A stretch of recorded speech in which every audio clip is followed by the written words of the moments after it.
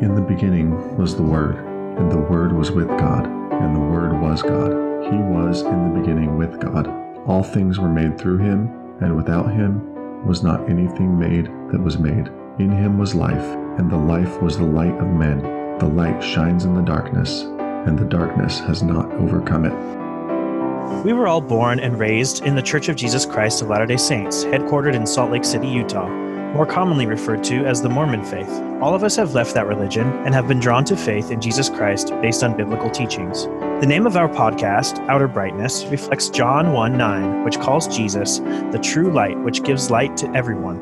We have found life beyond Mormonism to be brighter than we were told it would be, and the light we have is not our own. It comes to us from without. Thus, Outer Brightness. Our purpose is to share our journeys of faith and what God has done in drawing us to His Son.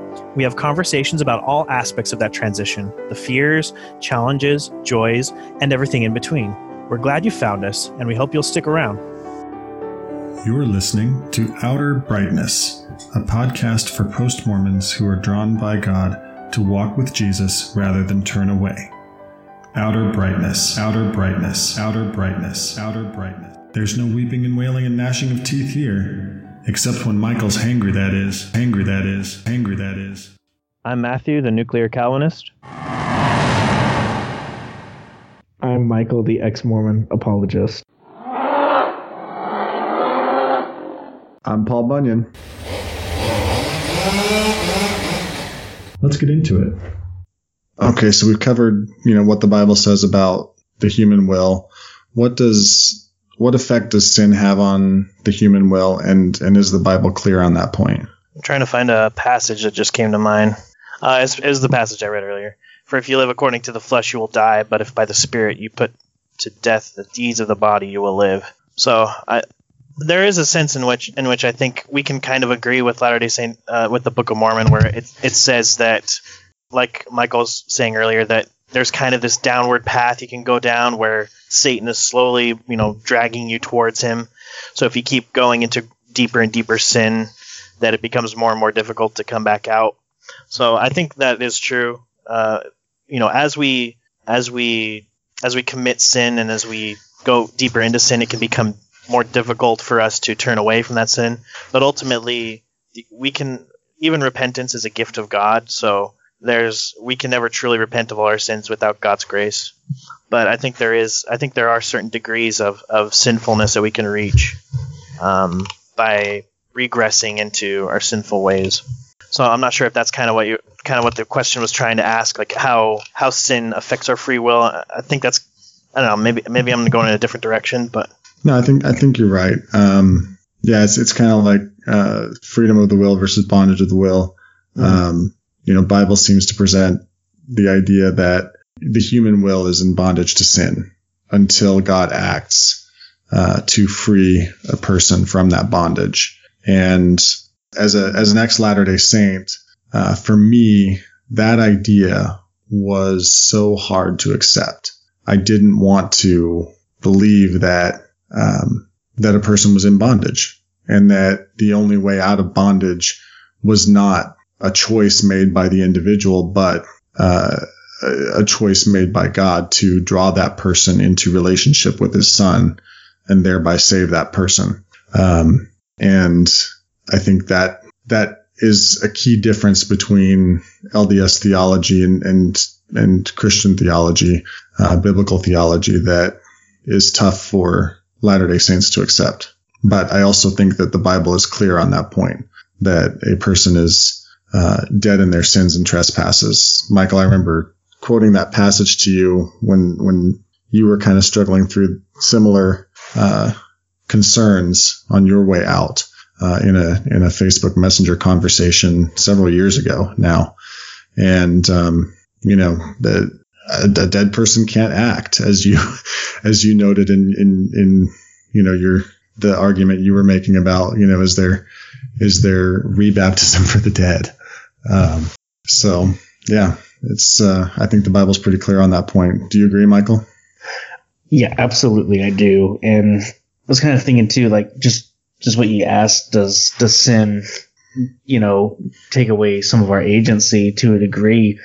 I think that it can, even after salvation. I think that Christians can become addicted to things, and it can become a hindrance to us in life or just receiving some of God's blessings. But I'm looking at Romans chapter 6 right now. Starting in verse 15, it says, "What then? Shall we sin because we are not under the law but under grace? God forbid. Know ye not that to whom ye yield yourselves servants to obey, his servants ye are to whom ye obey, whether of sin unto death or of obedience unto righteousness? But God be thanked that ye were the servants of sin, but ye have obeyed from the heart that form of doctrine which was delivered you. Being then made free from sin, ye became the servants of righteousness." And it's actually one of the things I really like about this passage, though. In Mormonism, you're always somewhere in between being a sinner and being righteous. And usually you like to think of yourself as being closer to the righteous side of things. But in verse 18, he says, "free from sin." And in verse 20, he says, "when you were the servants of sin, you were free from righteousness." So really, it's a dichotomy. It's either we're righteous or we're sinners. There's no in between. No, there is in between, right? Because that's how people end up in the terrestrial or telestial kingdoms, right? Well, they're not quite sinless enough to be in God's presence. Yeah, well, Romans 6, it basically, if I were to summarize it, what it basically says is there is no terrestrial kingdom. Right. Sorry, yeah. Yeah. There are some passages that just say that we're sinful, that there is no third way, like you said. Or in Romans 5, I was talking about. It talks about how through one brought many condemnation upon all, and through one righteousness came upon all. And now it doesn't mean that everyone's saved. It just means that because of Adam's transgression or Adam's sin. Sorry, the Mormon terminology is popping up again. So I'll just quote it. It says. But the free gift is not like the trespass. For if many died through one man's trespass, much more have the grace of God and the free gift by the grace of that one man, Jesus Christ, abounded for many. And the free gift is not like the result of that one man's sin. For the judgment following one trespass brought condemnation, but the free gift following many trespasses brought justification.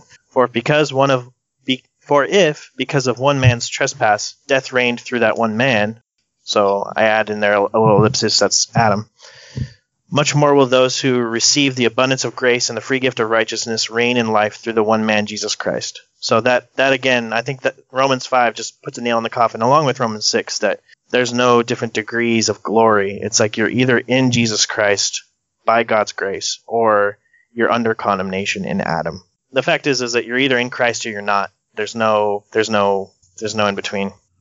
So I think that's kind of off topic from the question we just asked, but I felt like that passage was relevant to what Michael was saying. Yeah, definitely. So what do you think about Augustine's three analogies that Alistair McGrath touched on about the effects of sin? I'll remind what they are. The first one treats sin as a hereditary disease passed down from one generation to another. The disease weakens humanity and cannot be cured by human agency. The second treats sin as a power which holds us captive, and we can't break free on our own. The third analogy treats sin as essentially judicial or forensic, namely guilt, which is passed down from one generation to another. What do you think about those three analogies? So I hadn't really heard all of those analogies really before today, but I was kind of thinking about them all, and I actually really like them. I think they're good analogies. I think a good fourth analogy would be that it's kind of like mixing M&Ms with Skittles and Reese's Pieces. Wait. I thought we talked about the Trinity last time. Oh. No, yeah, I posted a picture earlier that proved total depravity by having a big bucket and they mixed in spaghetti. My brain's lost. I tried to say Skittles, M&Ms, and Reese's Pieces all in once, but yeah, they mix it all up in the same container. So yeah, you know what that is. Go ahead, Paul. Sorry. I was just going to comment on that and say total depravity. I thought this was the Holy Trinity. No, it's a modern wheat and tear story, is what it is. You can't separate them from each other. Okay, but let's take a little bit of time to count the angels dancing on the head of a pin. Is that worse than pineapple on pizza? It's about the same. I don't know. Wow, you're killing me right now. No, I would rather have pineapple on pizza than that situation. I mean, if it was just the M&Ms and the Reese's Pieces, it'd probably be okay. But the Skittles, I don't know. I'm a pineapple pizza onlyist, so yeah. I was a little bit afraid that you were going to say that pineapple pizza's worse. Well, that sounds very legalistic to me, Matthew. Nope, all other pizzas are heresy. And Michael is saying in true KGB English, "Thou shalt putteth off the pineapple." Yeah, well, there were many other toppings. And if all the toppings that should have been put on the pizza were, I suppose the whole world could not contain the toppings that should be put on pizza. Wow. Right. I kind of have a counter question for you guys, though, because one of the things that I've kind of seen as an analogy for sin is like a debt. Like, what do you guys think about that? I think that goes to the judicial or forensic concept, because Paul uses a lot of very forensic terminology in Romans when he's talking about justification. Like, justification is a very legal, it's a very litigious term. It's used within that concept of the courtroom where you're declared righteous or guilty. So maybe it would fit in with that. I would think this idea that we're guilty. We have a debt that we can't pay, so because of that, we're found guilty. Maybe are you saying that it should be considered something slightly different? I don't know. I almost felt like it didn't quite fit into those. Like it's just a different thing. Like just a debt that you can't pay off, and no matter how much you put into it, it doesn't ever come close to paying it off. But then you know through a marriage, to somebody with eternal wealth, it's the only thing that gets you out of the hole, Yeah, I think that really kind of gets into some of the various views on how the atonement works that have been put forth by various theologians throughout the centuries. Debt and the atonement being the payment of that debt is one of them. We can kind of get into that when we tackle the atonement more in depth. What I thought was interesting about the third analogy is that as I thought about Mormon theology relative to original sin versus Christian theology, that seems to be really where maybe there's the starkest contrast. Is that a Latter-day Saint might really take issue with the idea of a person being guilty for Adam's act of partaking of the fruit, right? For Adam's act of disobedience, which the second article of faith really kind of tackles straight ahead the concept of original guilt, right? We believe that men will be punished for their own sins, not for Adam's transgression.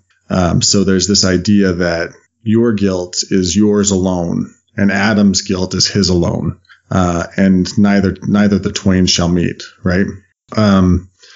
But Matthew, as you were reading from Romans chapter 5, verse 16, that doesn't seem to be the biblical view, right?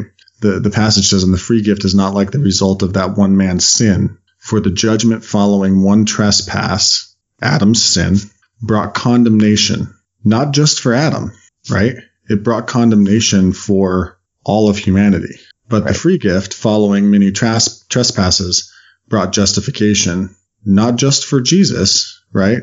For what he did in his obedience, but for the many who are his followers." And so, although there seems to be this rejection of original guilt within Mormon theology. It's hard to get away from that in Romans, and I do wonder how a Latter-day Saint would approach that passage in context. You know what else is kind of interesting? I was just thinking about that second article of faith, and just the wording of it is kind of a contradiction too, because how can you be punished for Adam's transgression if it wasn't a sin in the first place? It's almost like they're acknowledging in that article of faith that it is punishable, but since we're not the ones who did it, he's going to be punished, not us. So you're saying that the fact that they view it as a transgression is directly tied to the fact that that transgression we're not accountable for that transgression? Are you asking me or Paul that?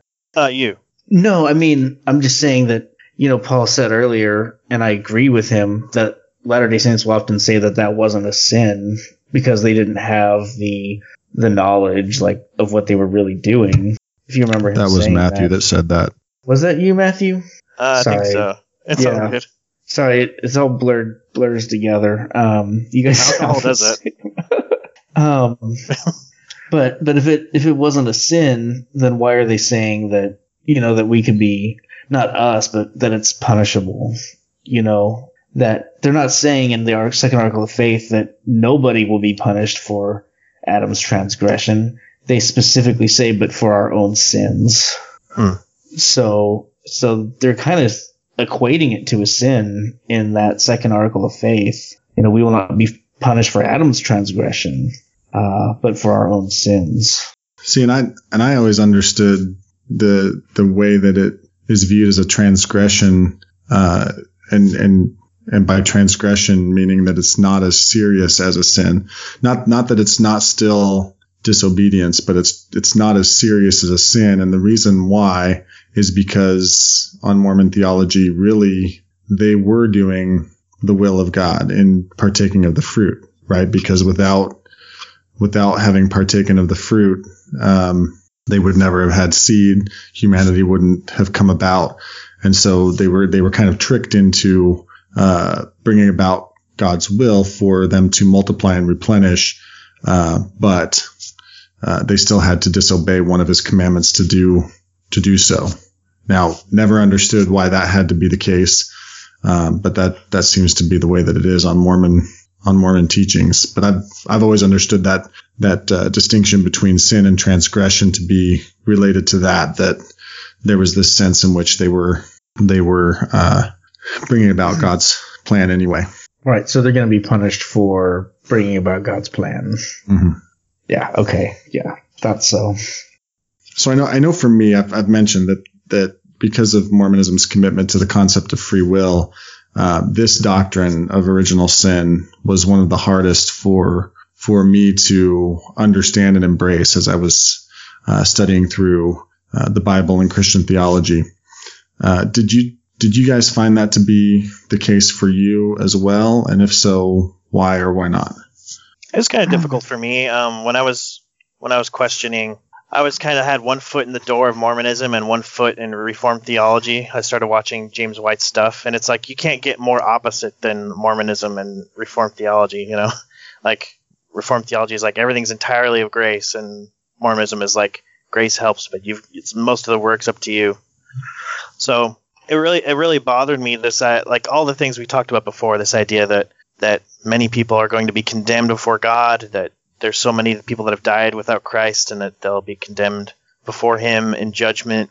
And so like it was just really heavy concepts, because in LDS theology it feels kind of like a secure, like a nice fluffy blanket. Like as missionaries, I was always trying to push myself to try to teach as many people as I could. I'm like, I got to help people, but it wasn't a heaven or hell kind of situation. It was more like I need to help people be happy, because if I don't teach somebody, there'll be missionaries on the other side after death. They'll get their chance eventually, but I tried my hardest to give it to them now while it could still benefit them on earth.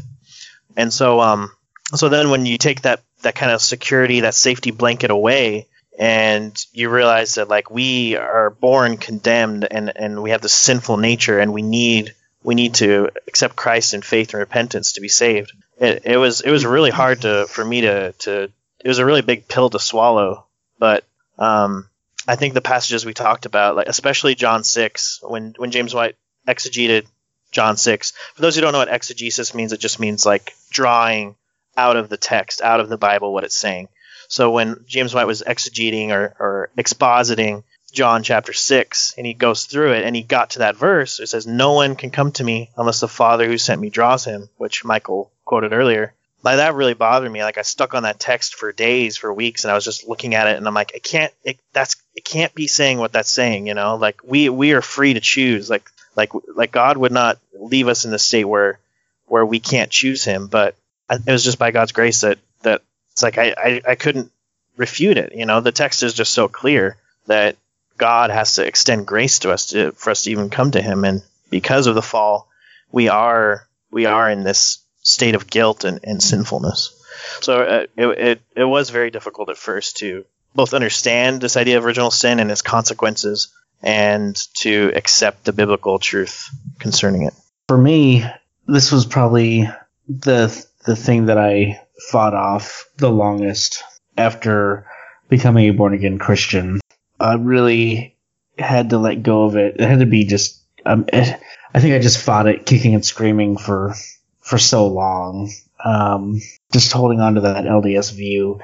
As much as they trample the justice of God, and they do that by saying, you know, everybody's going to inherit a kingdom and everybody gets a second chance in the next life. They definitely, it just doesn't feel just when you're a Latter-day Saint to say that, you know, God's punishing everybody for something that Adam did, and we weren't even alive. So, you know, I'd think about that and just be like, you know, that's just wrong. You know, God wouldn't do that. And I really have had my mind blown by reading Romans chapter 5, and I'm not going to go into it a lot because, you know, Matthew's already talked a lot about it here tonight. But it's very clear when you read Romans chapter 5 that there is original sin, and it's really comparing it to, you know, it's comparing the first Adam to the second. So that's Adam and Jesus, and that what they did really works the same way a lot. You know, by one man we were condemned, and by one man we are saved. And there's just no room to wiggle out of that. You know, like, I have to accept that there is original sin, and, you know, it's been a bit of a fight for me, and I'm glad to be here and to be able to accept that. Yeah, I mean, it's completely biblical. Yeah. Amen. What are some of the objections that LDS make to the doctrine of original sin, and your response to them? One thing that's kind of come to my mind is, it's actually from the Book of Mormon, but it's Moroni chapter 8. It's talking about how little children cannot sin because they are alive in Christ. And part of the way that was explained to me was that they can technically sin, it just doesn't count. I don't know if you guys have ever heard that explanation. I think there's a couple of different theologies in Mormonism that you can take, but that is one of them, that basically, you know, it just disappears in Christ. And that's one of the things I kind of will bring up too, is like, you know, when they turn 8, you know, I guess Mormons kind of do believe in an original sin, but it just takes hold when you turn 8, apparently. So I guess there's just kind of a difference there. You know, we believe we're born with it, and then they believe that it just doesn't take hold for a while, if that makes sense. It does. So, you know, that you're referring to the age of accountability as when a child turns 8 years old. It's why at least in modern Mormonism, the Salt Lake City variety, children are baptized generally at the age of 8, whereas in early Mormonism that was not the case. But if you think about that, what you just noted, you know, that little children are alive in Christ, what that suggests is that a person, when they're born until they reach the age of accountability, is quote unquote alive in Christ, right? Yep. And then there comes a point where they are no longer alive in Christ. And so it's just kind of why would that be the case? If a little child is alive in Christ and should die, will go to the celestial kingdom because they were alive in Christ and hadn't reached the age of accountability. Why is there this arbitrary age of accountability where suddenly a person is no longer alive in Christ and accountable for their own sins and susceptible to whatever effect in Mormon theology the fall has upon them? It just seems odd that if a person under the age of 8 is technically saved in Mormon theology, why would they suddenly be unsaved at the age of 8? And right. Why would God do that? Exactly. And I guess the point I'm trying to make there is that to a Mormon, it doesn't make sense that there would be original sin. But it makes far more sense that there would be original sin than that we would be alive in Christ and then suddenly die afterwards 8 years later. Mm-hmm. And I actually I really like using this analogy too, because in that chapter it says that it is like basically heresy to even think that these children need baptism, because baptism is for repentance and children do not need repentance. And I love just using this symbolically too, because I'm like, look, this passage describes my condition perfectly as a saved Christian. I am alive in Christ. I do not need anything to save me. You know, it's just kind of a way to I guess use their own theology to kind of show them, you know, where I stand. And I guess part of the reason, like one of the things they might kind of say to me is, you know, like it puts us at such a disadvantage, and it does, you know, like it really takes away that agency that they hold so dear if you're going to accept the doctrine of original sin. But then the answer to that is, you know, Christ, you know, the Father draws us, and it's really just through Christ and his mercy. And yeah, the odds are stacked against us with original sin, but man, that's just nothing compared to the grace of Jesus Christ and what he is able to do for us. Amen. Matthew, what do you got? Well, I was thinking about all the objections that Latter-day Saints have specifically to Reformed theology, but I think it applies whether you're Reformed or not, because Arminian theology would say that they would agree that original sin occurs, but then God extends grace to basically all mankind to some extent. So whether you're Reformed or not, you know, we believe in the idea of original sin. It's an Orthodox Christian belief, and so maybe they don't. So I see two main objections. One is that, like I think we've already kind of discussed it. You know, how can you look at a little child and say that it's sinful? My opinion on kind of when I was Latter-day Saint was that children they commit transgressions, as we talked about earlier, but since they don't have the knowledge or maturity, that they're not sin. So transgressions are covered in Christ's atonement, similar to Adam and Eve's transgression. So it's not that it was good. It was still breaking God's law, but since they didn't have the knowledge, it's kind of covered. It's kind of like it's Christ covered it for them automatically. That's kind of how I viewed children below the age of accountability. So when you bring up this idea of original sin, that we're born sinners, and I wanted to bring up some passages that talk about that. But one of the things that Latter-day Saints will say is, well, do you think little children are sinners or they're sinful? And so then, instead of trying to use my logic, I just point to Scripture. So hold on one second, please. Okay. So Psalm 51:5 in the English Standard Version says, "Behold, I was brought forth in iniquity, and in sin did my mother conceive me." Elsewhere, as I said in Ephesians 2, it says, "At one time we all lived among them, fulfilling the cravings of our flesh and indulging its desires and thoughts. Like the rest, we were by nature children of wrath." And Psalm 58:3 says, "The wicked are estranged from the womb, the liars go astray from birth." So I think we have to admit, if we look at Scripture, that it says that that might cause controversy, because I know that there are a lot of Christians that will point to some passages as evidence of some age of accountability. but I don't think there's anything that clearly teaches that. So based on Scripture, we're born with this sinful nature, and we're kind of born with this condemnation. So as a result, Latter-day Saints will often point to kind of an emotional appeal. They'll say, well, you think that every baby that dies is going to go to hell because of your original sin doctrine. You think all these babies are going to go to hell. And so I just respond, I don't know. I don't know what's in the mind of God regarding the salvation of infants. If it were up to me, I would, of course I hope that all those who die in infancy are elect and they receive eternal life. But I really can't say either way. So we just have to have a true, correct understanding of who God is, that whatever God does, it will be right. It will be just. And we just have to have faith in him. So I know it's very difficult. I have friends that lost children in childbirth, or that had children that they lost before they came to full term.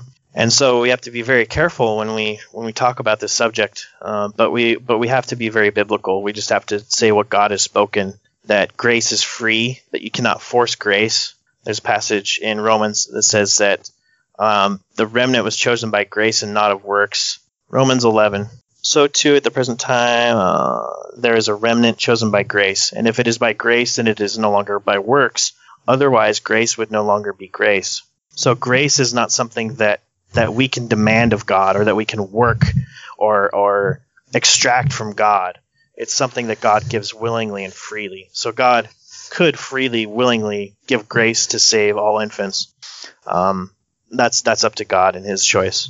So that's one really big objection I hear from Latter-day Saints, is this idea that we believe, Christians believe there's all these babies in hell. But I have to say, I don't assert that. I don't know what happens to those who die in infancy. Did you want me to go into the other one that's pretty common? I don't want to take up all the airtime. No, you're good. Okay, and the second big one is maybe it's more related to salvation by grace and not necessarily original sin, but I think that this idea that, well, okay, you're saved by grace, so you just believe and you're good and you can sin all you want, like we can kind of just commit whatever sins we'd like. But we see all throughout Scripture, all throughout the Bible, that God is constantly reminding his people to come toward him, to repent, to turn away from sin. All throughout the Old Testament, we see Israel, we see them turning to false gods and idols. And in the New Testament, we see them falling into all kind of gossiping and all kinds of sinfulness. And so God's constantly trying to pull us back toward him. There's a few passages I wanted to read about that. So 1 Peter 2:11, Beloved, I urge you as aliens and strangers to abstain from fleshly lusts which wage war against the soul. Psalm 97:10, Hate evil, you who love the Lord, who preserves the souls of his godly ones. He delivers them from the hand of the wicked. 1 Corinthians 15:34, Become sober-minded as you ought, and stop sinning, for some have no knowledge of God. I speak this to your shame. James 1:21, Therefore, putting aside all filthiness and all that remains of wickedness, in humility receive the word implanted, which is able to save your souls. Let's see, Hebrews 3:13, But encourage one another day after day, as long as it is still called today, so that none of you will be hardened by the deceitfulness of sin. And the entire epistle of Hebrews is constantly calling these people to faith in Christ and faithfulness and continuing in that faith. So we don't see original sin as just saying like, okay, we're sinful, God saves us, and then we're good to go. We're kind of just, we can kind of do whatever we like. Original sin, it corrupts everything in us. We're completely corrupted by this sinful nature, and God has to completely change our natures, make us into new creations, as 2 Corinthians 5 talks about. He has to completely change us, radically change us into some new creation.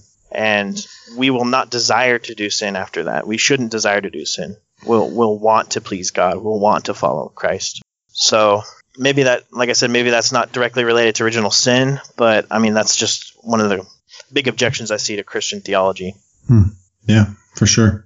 I think probably the number one objection I see from Latter-day Saints is the one, Michael, you keyed in on, and Matthew, you alluded to as well, and that is related to little children, the fate of little children who die. And, Paul the Apostle, in talking about the resurrection, said that if Christ is not raised from the dead, we are of all men most miserable. And the point he's making there is that, if the resurrection did not happen, then Christians are miserable because they believed in a false hope. And I think that there's nothing more pernicious than giving someone a false hope, for them emotionally and spiritually.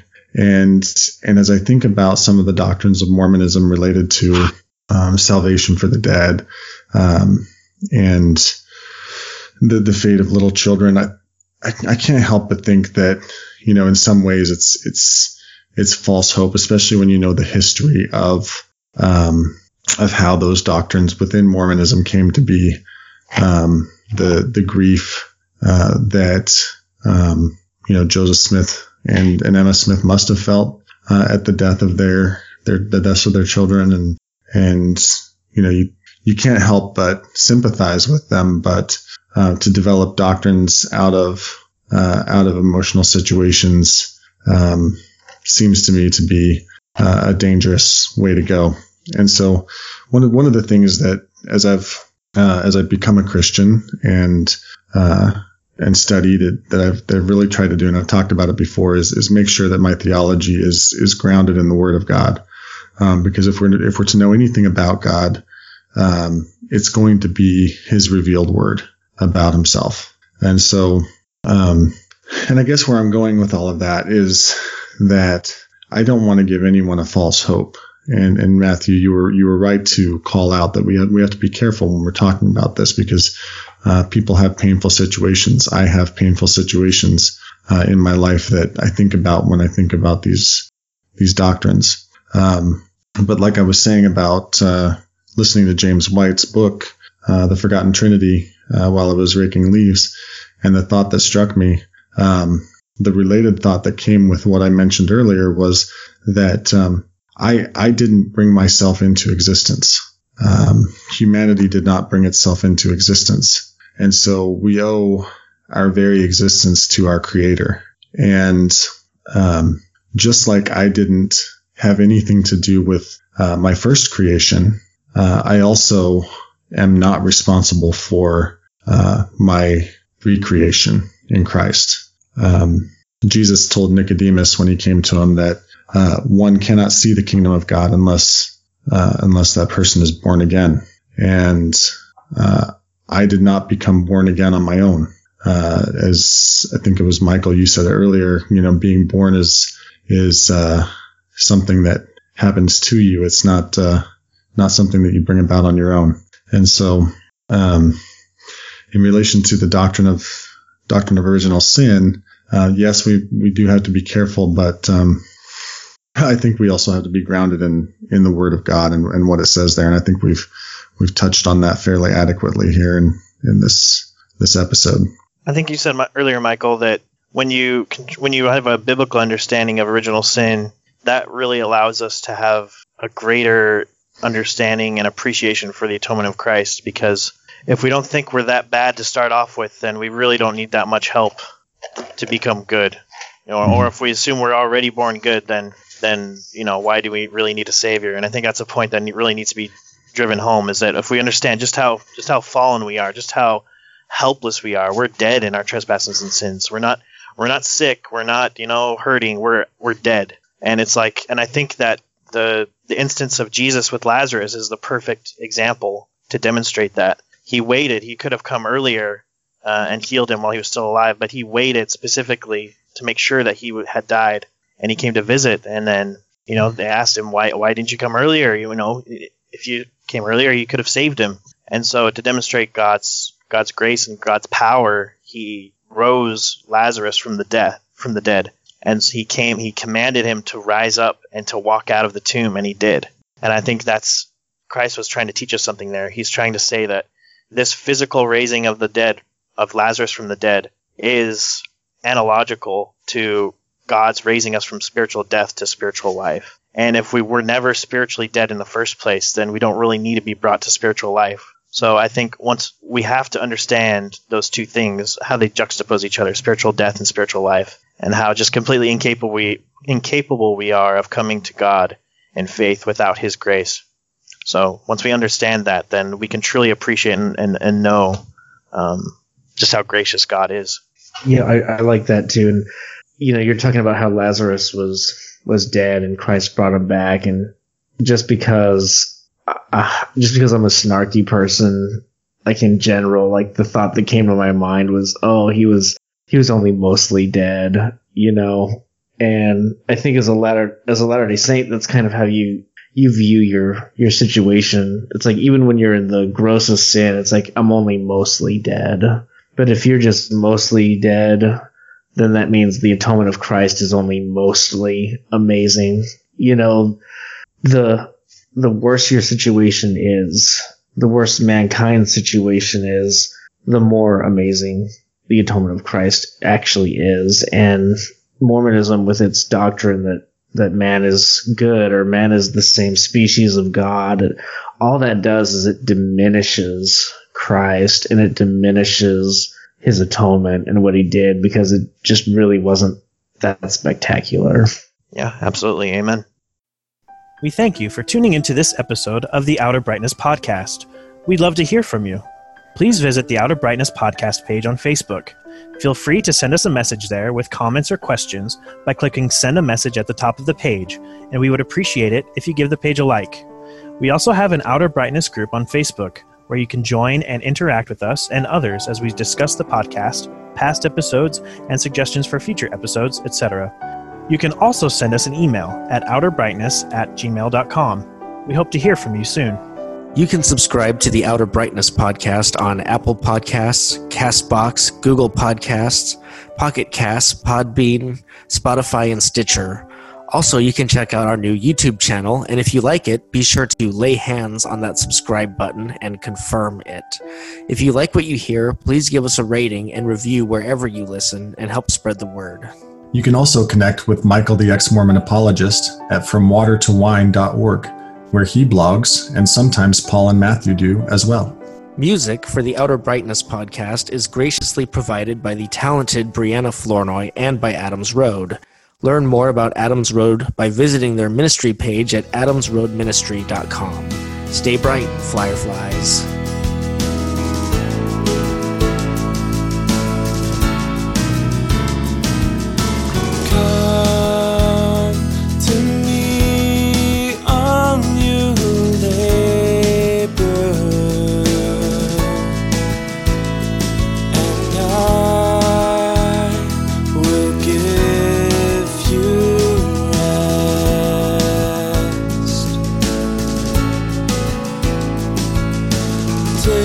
My yoke upon you and learn from me, for I am gentle and I'm lowly in heart, and you will find rest for your soul, for my yoke is easy and my burden is light. I am the way and the truth, and if you love me and keep my word, I'll make my home in you.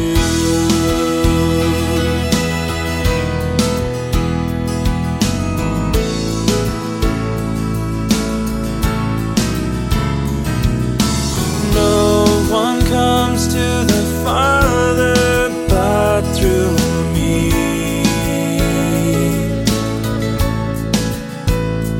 There's nothing and no one else to believe.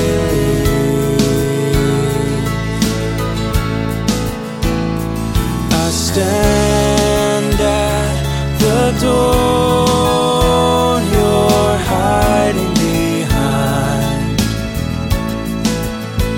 Can you hear me? I'm knocking. Won't you let me inside? And you will find rest for your soul, for my yoke is easy and my burden is light.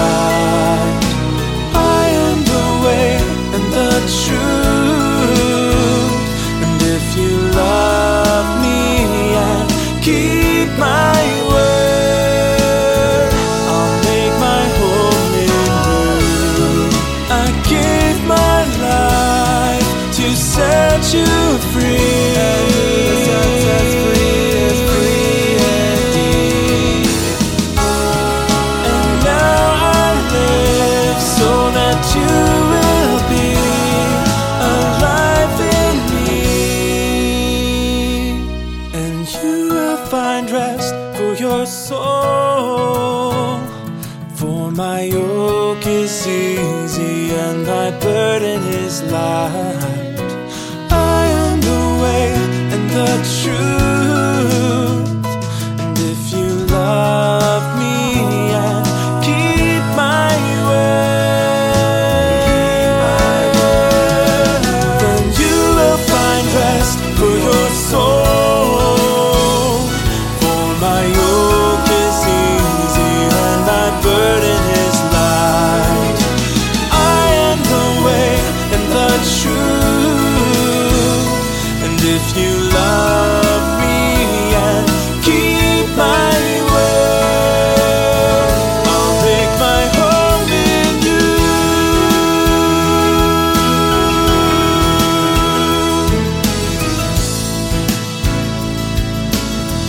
I'll make my home